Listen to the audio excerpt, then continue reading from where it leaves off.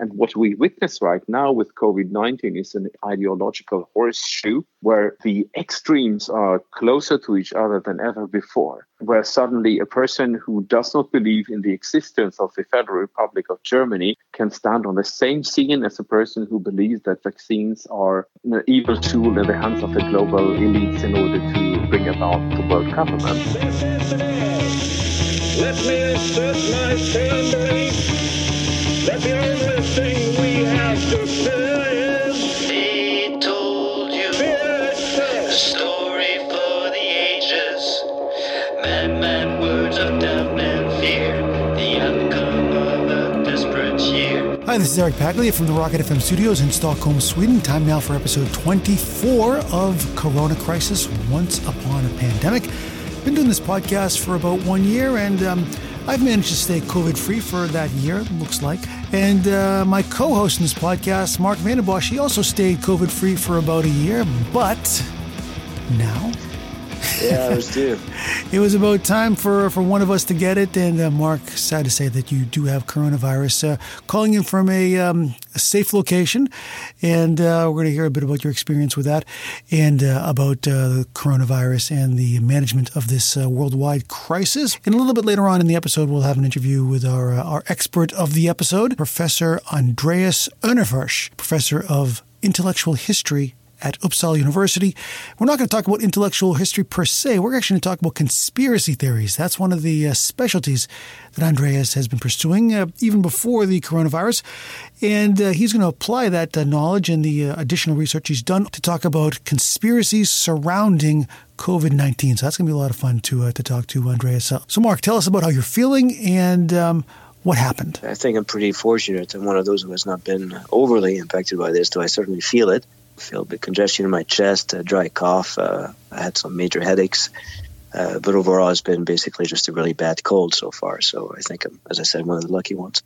But the interesting thing with this, corona is of course, very real, but also somewhat abstract unless you're hit by it yourself. I mean, look around, everything is normal outside. People are going about their business, living their lives. Some people still seem to maintain that corona is a hoax of some kind. That it's not really that bad. It's interesting. Then when you get hit yourself, when you get that confirmation, because what happened in my case is I thought I was suffering from allergies that time of year here in Sweden, where the allergies start to kick in. But then I started to feel a lot of pain in my back. It was kind of weird. Why do allergies trigger pain in my back? It just wouldn't go away after 2 or 3 days. Then I decided just to be on the safe side, and I ordered a test. My wife laughed at me. She said, come on, it's just allergies. But, I was feeling weird. I was just off my game. It was just something a little odd. So actually I stayed in. I was supposed to do some things. I coach kid teams for judo and football, but I decided to cancel that and err on the safe side of things. And then I started feeling a little bit worse. And then I got the result of my test. And as I opened it, there it was. Indeed, PCR test confirms it. What was your reaction? Was it fear? Was it surprise? I wasn't surprised, actually. It was validation because I knew at this point that this was weird. It wasn't just allergies. There was something else going on. And it wasn't either a standard cold because it feels stranger than that. And then, of course, everybody at home freaked out. And then we had to make sure that we hadn't impacted others. We tracked back our final steps of the last few days to make sure that we, haven't spread this onwards. Called a couple of people to let them know. And now we're stuck inside, the whole family, for a week. And the family's going to get tested as well tomorrow. They have to wait a little bit, otherwise they'll have to take 2 tests. And it's a major pain in the butt, but in my case, it appears to be nothing more than just a major inconvenience. But yet, I do understand that some people are scared of this, and I have actually 2 more people that I know in my immediate surroundings, if you will, that have been hospitalized because of this. Young people. A woman who was 42. Hospitalized. Another colleague, I think she's even younger than that from work. Most get away with it pretty with minor discomfort, which appears to be my case. And as I said, I feel fortunate for that. But this is very real.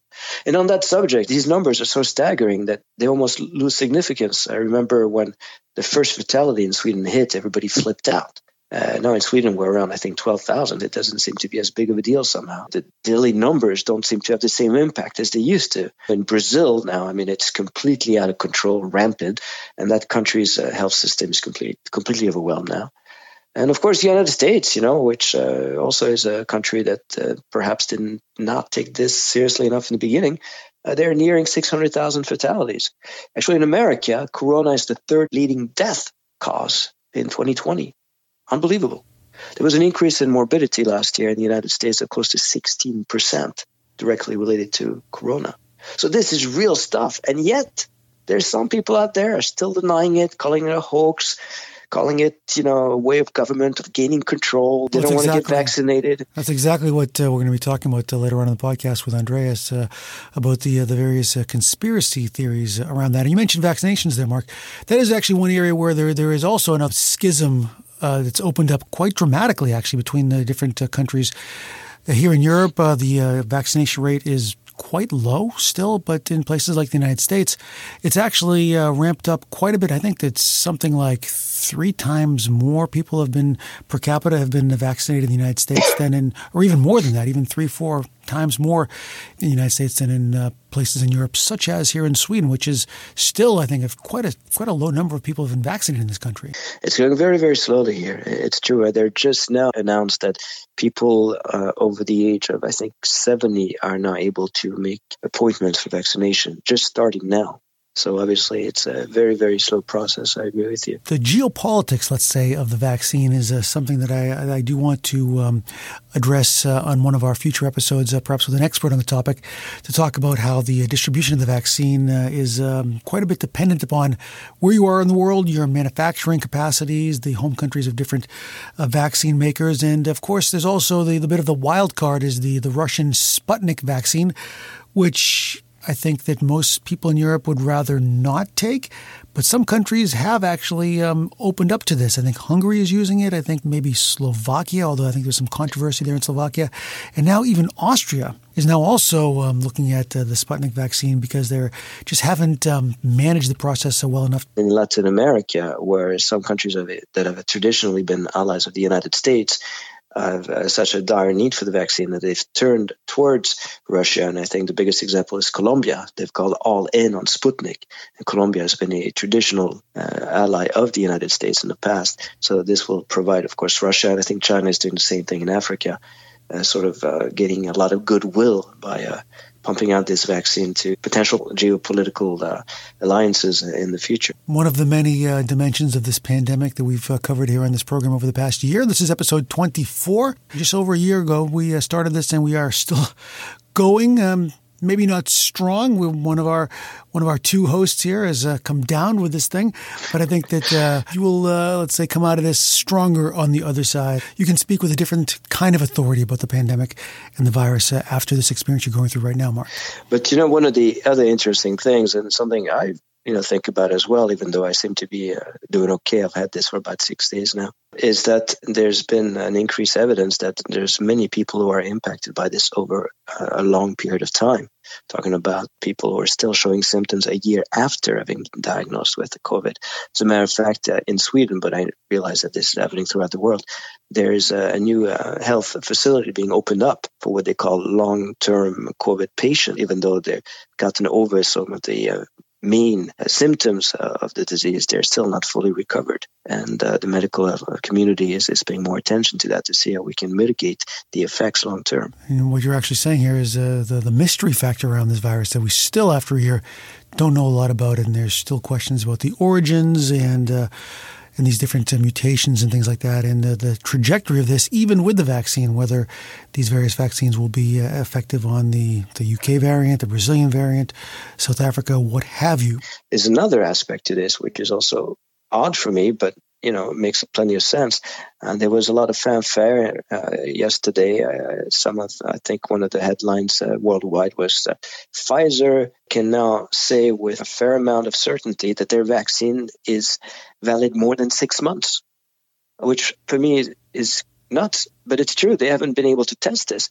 My point being here is that the people getting vaccinated today may have to get vaccinated again in 6 to 8 months and get booster shots. Yeah. We don't even know how long this immunity provided by vaccine is going to hold up, or people with antibodies. We don't know either how long they are immune to the disease. And there's plenty left to learn. Certainly more podcast episodes to do on this topic with many different variations on this theme of the pandemic and the management of this pandemic and this story, this kind of amazing unfolding story that we are living through, the story of a lifetime. All right, Mark, well, thanks very much for rising to the occasion out of your COVID sickbed and joining us here on the podcast, co-hosting today, the episode number 20. There you go. So thank you for the sound effects there. So let's move on now to our guest. He's a professor of intellectual history at Uppsala University, Andreas Örnefors, specialist in conspiracy theories, here on Corona Crisis, Once Upon a Pandemic. When we talk about conspiracy theory, we need to make a distinction with what we would call to have a theory about a conspiracy. Now that sounds a bit counterintuitive, but I'm going to explain what I mean by that. So if you have a theory about a conspiracy, you most likely have a theory about somebody who is planning crime together with somebody else. And that is perfectly fine and perfectly legitimate, because you might have this theory about people who in the dark are plotting against you, and it might turn out that this is true. For instance, Watergate or the Italian Lodge P2 and other forms of real conspiracies that have happened. Now, a conspiracy theory in opposition to that is a theory that only partly is about to exactly find out what has happened, but also blends into the argument moral statements, for instance, about the evil character of the people who are supposed to perpetrate that crime. They are also placing these actions within a dualist frame of explanation. So the world is divided in two spheres of evil and good, and other moral judgments such as the apocalypse that will follow if we don't stop these people from conspiring against us.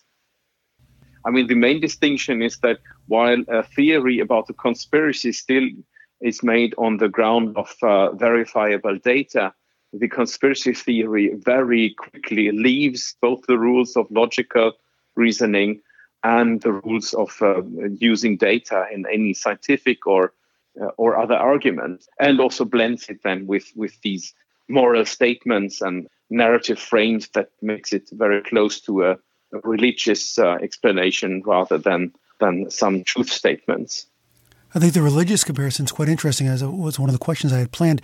In this very secular world, perhaps people are searching for meaning, bigger meaning and explanations, and maybe in some ways a rejection of randomness that a more technocratic, scientific world might entail. Could that perhaps be some of the explanation why there's so many conspiracy theories in this day and age, especially in this era of coronavirus, which is the biggest event in our lives and seems to almost defy randomness, that something this big could just kind of emerge and happen on its own? Yes, exactly. I mean, those researching conspiracy theories, I was part of a European network doing that over the last 5 years, say that the conspiracy theory as an explanation for major political events emerged in connection with the French Revolution. And that is interesting in several regards, because that is the point in time when our modern political ideologies were formed, socialism, liberalism, conservatism, and where people, because of the Enlightenment and because of the revolution, more and more were leaving religious explanations of human events behind. So the conspiracy theory can also be interpreted as a substitute religious explanation of large events. And we are talking about conspiracy theories more and more about conspiracy myths that are creating meaning-making narratives about the world.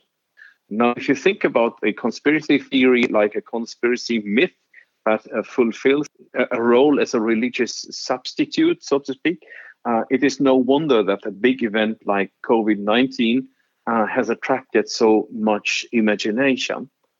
And if I can continue on the topic of specific conspiracy theories surrounding COVID-19, those fall largely into 6 different categories. The first is about the origin of the virus, the second about the dissemination of the virus, the third about who is getting sick and who dies about the virus. The fourth is about what political and public health countermeasures are decided upon. And the fifth is specifically about vaccines. And the sixth is all these meta theories. Why does it happen right now? Who is behind all this? That gives us definitely some fodder for discussion here, Andreas. 6 different variants of this, not of the virus, but of the theory behind the virus. And you also mentioned narratives. Narratives is another one of these buzzwords these days. That all these competing narratives, yes. And it's like a battleground of narratives these days. Perhaps you could you could drill down into some of these 6, because I think that would be kind of a fascinating way to sort of get into sort of the depths of the coronavirus conspiracy universe. Yeah, sure, of course. So when it comes to the origin of the coronavirus, one very favorite conspiracy theory is that about the China virus, so that China intentionally released the virus. And of course, if you look at the people who have been using this theory, they are kind of phasing it into another conspiratorial narrative that has been around, namely that about climate change is a hoax by the Chinese to bring down the American economy. So basically, now you have the same figure of thought, but you're just putting in COVID-19 is a hoax or is intentionally released to bring down the American economy / to attack Donald Trump in the presidential elections. That conspiracy theory we saw circulating quite a lot during the last year. But then there's the reversal of that theory, which is the USA virus. And that is exactly about the opposite, blaming the United States for having intentionally released the virus as a bioweapon against China. And that conspiracy theory, of course, fuels itself of having been formulated already 30 years, 40 years ago or so in connection with the HIV virus and the AIDS pandemic, where America was accused by the KGB of having intentionally released the virus and tested it on the African population. So these are 2 typical conspiracy theories circulating about the origin. It's also very geopolitical, right? That the different major state actors will have a stake in sort of spreading information or disinformation to undermine opponents, to create conflicts inside of societies, like the HIV example that you mentioned there, and also to maybe to deflect blame or to deflect inquiry on certain other narratives. So these are perhaps conspiracy theories, but I mean there is also a legitimate search for a real explanation, and that is what is supposedly supposed to happen, whether it's done by the WHO. Somewhere there's an explanation. Something did happen, right? And how do you separate what could be a conspiracy theory versus what is actually some truthful investigation into the origins of this virus? Yeah, exactly. And that comes back to the point about making a distinction about the theory of conspiracy or a conspiracy theory, that in the very moment when you place blame, when you put this into a dualist narrative where you try to explain who is good and evil, if you see it as a civilizational narrative that tells you soon our civilization will be over and the global elites are playing with our lives, that is not any longer a search for the truth or to establish facts that might be true, but that is a conspiracy myth.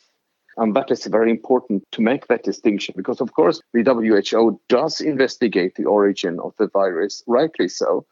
And of course, they did not rule out that the virus might have escaped from this lab in Wuhan. And we cannot rule that out, that possibility, of course.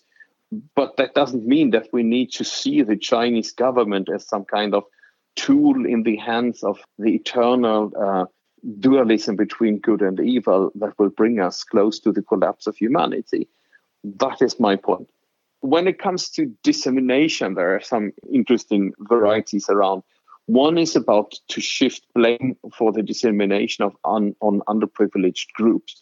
So what we have seen in the European new rights recently is that blame about the dissemination of the virus has been placed on migrants. And this is, of course, to fuse a COVID-19 conspiracy theory with an anti-refugee conspiracy theories about the great replacement and placing blame on the people who are coming to Europe as asylum seekers. The more science fiction variety about the spread of the virus is, of course, the one that blames the 5G technology of it. And there are different varieties of it. One is that the 5G actively spreads the coronavirus, or that it makes our bodies weaker, and that we therefore are attacked by the coronavirus because of that technique. And that more science fiction-like theory has, again, there was an older theory about these people who are against mobile radiation, or very active in the area of light pollution and electronic pollution and electronic allergy and things like that. So they could perfectly tie into that theory about the 5G having a connection with the dissemination of the coronavirus. Scientifically, of course, we need to investigate the impact of mobile radiation upon human bodies. That is not only necessary. I mean, we have to do it. It's like our duty, because every new technology can have disadvantages. That is not the problem. The problem is in the very moment when you believe that a virus can be spread by mobile radiation, that crosses the borders to science fiction. Just to make that distinction clear. When it comes to the issue of who is getting sick and who dies from the virus, these themes are circulating in different kinds of conspiratorial narratives. One is, of course, again, to shift blame on groups that bring so-called comorbidity into the picture. So they have underlying conditions. And we have seen how, for instance, BAME groups in Britain, minorities in the United States have been accused of having these underlying conditions because of lifestyle choices. Obesity, for instance, has been connected to a larger morbidity from COVID-19. And there you can see it's a kind of shift of blame. So, the ordinary healthy citizen does not have to worry, but these people, those who are getting more infected, those are to blame because they are engaging in bad lifestyle choices. And then when it comes to the mortality, so who dies from the virus, well, you have two positions, of course, both morbidity and mortality. Some reject the numbers in general, but others say, for instance, like in the case of Sweden, it was an intended geronticide or senicide because so many older people died from the pandemic, and the Swedish state let it happen consciously or even intentionally. That would be the conspiratorial reading of mortality, for instance. Could we perhaps distinguish that there? That's another interesting point in sort of these blame games. I mean, there was this Facebook group, right? This sort of secret Facebook group. Mevas. Yeah, here in Sweden that was very critical of the Swedish government's response. I don't know if they made allegations such as intentional gentricide or whatever. Oh, yes. Where does something like that fall in? Where you have established people, scientists and other, elites in some sense, are coming up with ideas that are very critical of an established approach towards dealing with this pandemic. Where would that fall under a conspiracy theory, or is that just a conspiracy, or is that just a theory? Yeah, that's a good point. And again, I would say that when it comes to an investigation of the causes of the high mortality rate in old people's homes in Sweden, we, of course, need to have an investigation of all available evidence. But only from the numbers jump to the conclusion that the Swedish state intentionally murders its older population and claim that the Swedish state can be drawn in front of the International Criminal Court because of breaches of human rights. That is where the conspiratorial part of it is kind of showing itself. Because the underlying narrative is that we cannot trust the state. The state does not represent our interests. The state is after to harm its own citizens. And that is a conspiratorial meta-narrative about the deep state, tying to what you were talking about previously about the paranoia, where societal trust and interpersonal trust is eroded. and where we assume that the state is a negative force in our lives, which is, of course, from a Swedish perspective, I mean, very, very uncommon. So and very unsettling for this country, right? And uncommon Yes, for sure, yes. and unsettling for a society with so much trust in authorities. But perhaps also its intentionality is maybe it's a little more complicated than that in some sense, because if you go back to the early days of the pandemic here in Sweden in particular, there was a lot of talk about herd immunity as being the Swedish strategy, right? That was kind of the assumption that Sweden was pursuing a herd immunity, even though they wouldn't call it that. But there were some emails that showed that perhaps that was on the minds of the the authorities, that perhaps they were concealing that because they thought that was the best way to deal with it. So it wasn't an evil intention, perhaps, but they thought that this was the best and perhaps the only way to deal with a pandemic that was already established inside the country, and that protecting older people, that was certainly one aspect of this. Try to protect the older peoples, but in some ways that was a failure of this country. But the idea that to let it spread, perhaps, was not really that far off from what was underpinning the Swedish strategy. Well, of course, that might be the case. But then again, I mean, frequently conspiracy theories or conspiracy theorists are very good at amassing evidence, and evidence in some kind of, I wouldn't say vulgar, but very basic understanding of what facts are. Like if you amass a lot of data about, for instance, I'm thinking about the ferry catastrophe of the MS Estonia in 1994. About the technical details of a ferry in a heavy storm or something like that. And these experts are giving you lots of data that you have to read through, and then you have to understand it must be a cover-up. The ship was hit by a Russian torpedo or whatever. But then if you ask the same people about the intentions, why it was covered up, it is only a matter of evil and good. Conspiracy theorists are very bad at providing you with some credible explanation to moral intentions behind certain actions. And what I mean with that is that conspiracy theory seems to imitate scientific reasoning, but it's very bad at even imitating sound moral reasoning that would try to stand the test of scientific inquiry. So, for instance, if we come back to the COVID-19 example, yeah, it might be the case that the herd immunity was a core of the Swedish anti-corona strategy. Yeah, and if that is the case, people end up saying that is a very evil strategy. So they are, again, interpreting something in terms of good and evil, which is a very simple way of, analyzing the motives for people's actions. And not looking at perhaps what might, from the decision maker standpoint, might be looking at the greater good, not just good and evil, but the greater good. That yes, we're going to have to suffer, we're going to have to deal with quite a few casualties, but we're in this terrible situation, and we don't see any other better way out of it than to actually pursue this course of action. Exactly, and exactly. For instance, you have in public health, you have not only the kind of medical determinants of health, but you also have to consider the social determinants of health. So it might be that there was some kind of advanced utilitarian reasoning behind the Swedish strategy that lies in the area of public health, and where people cannot grasp the complexity that lies in analyzing a pandemic from the position of both medical determinants of health and social determinants. And what that means is, for instance, to make an informed judgment between a total lockdown or a semi-lockdown or a Swedish strategy where we allow the spreading of the virus and hope that our citizens are able to make the right decisions.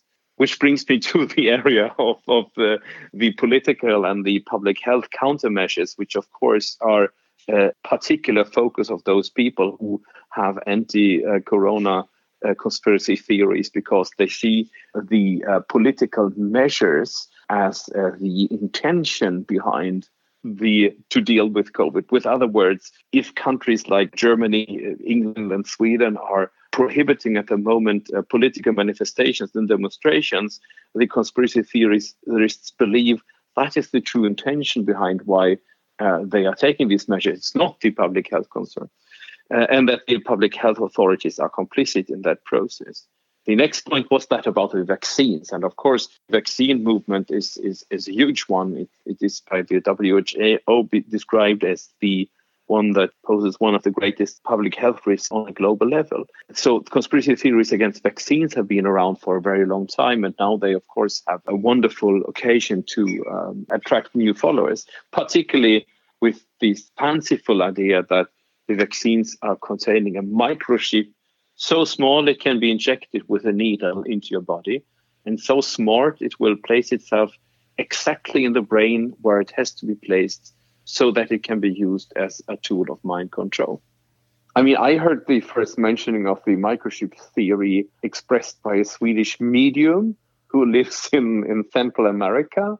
And she had an even more advanced theory that the chip actually will split up into two parts and block your chakras in your body so that your body energy will be compromised.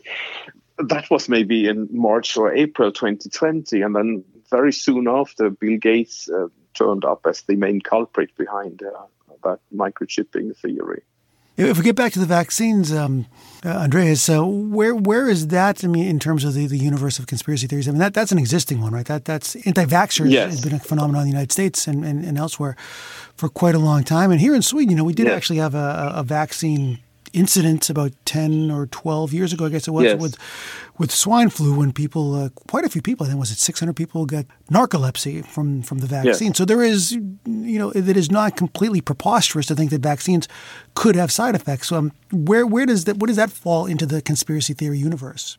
Yeah, I mean, it all depends. It is, again, of course, completely illegitimate to ask for evidence that vaccines are effective and have as little side effects as possible.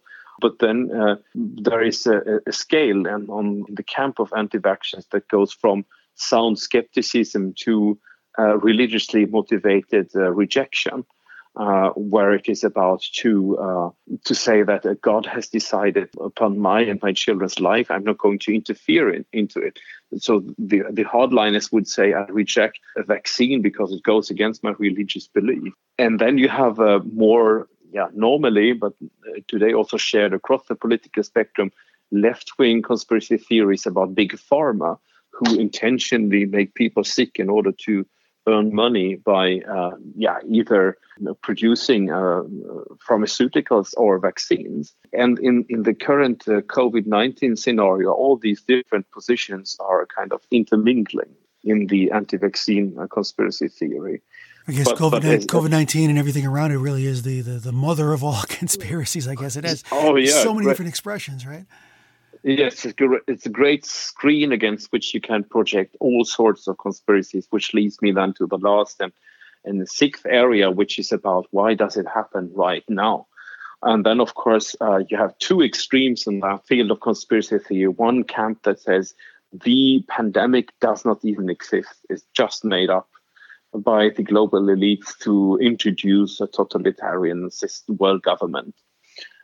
Whereas others can imagine that the pandemic actually exists, but is very much exaggerated, and that the true intention is to bring about this great reset, which you might have heard about. The World Economic Forum had a conference last year in June called the Great Reset, and people say they are even revealing the true reason why they want to introduce the global dictatorship, because they want to reset economy and social life. And here they reveal their plan. Well, there is that dictum that a crisis should not be wasted, right? Crises are, moments of opportunity, right, where people can push forward certain agendas they have. It is almost like a cliche at this point that you should exploit crises to sort of further some sort of political agenda that you might have had from previous. And the Great Reset, perhaps, for those subscribing to that conspiracy theory, perhaps that is how they interpret it. Yeah, most certainly so. But then, of course, the unfortunate coincidence is that Johns Hopkins University in October 2019 hosted a panel where they played through what would happen in the case of a large pandemic in the world. And this is called Event 201. It's on Johns Hopkins University's webpage. And if you look into the material that was produced in connection with Event 201, well, people who have a conspiratorial mindset say, here's the blueprint, what's played out only 2 months later. So, and even more unfortunate is that the World Economic Forum and the Bill and Melinda Gates Foundation were the sponsors of that event at Johns Hopkins University. So it's kind of, they find these dots between which you want to find connections is very easy in this case. You can bring together Event 201 with the Great Reset and then assume this all was planned, because only 2 months later it played out exactly as they did in their scenario workshop at Johns Hopkins. And the culprits are easily to be identified. It's the World Economic Forum, it's Bill Gates. And then, of course, lurking behind the scenes is George Soros. And then all the other forces that conspiracy theorists normally assume are directing events on this world, Illuminati or alien lizards or whatever, the Vatican, whoever you would like to place blame on. I mean, in general, in the context of the COVID-19 worldwide crisis, Andreas, would you say that the majority of conspiracy theories come from the right, which is maybe some of the ones, the Soros, Bill Gates style ones that certainly are more associated with the right? But is there a group of left-wing interpretations of COVID-19? And in some cases, it seems like they're kind of cross-fertilizing with each other and kind of coming together, a unified front, left and right, on trying to make sense of this pandemic. Yeah, absolutely. That's what we are witnessing right now in Berlin and London, Holland, Denmark, and the anti-corona movement has come to Sweden. So what we witness is that the right wing and green left wing are kind of marching together, which has not happened before. So if you think about the G20 protests, where radicalized parts also are very into conspiracy theories about globalist bankers and so on, and big companies, you would not find right-wing extremists on such an occasion.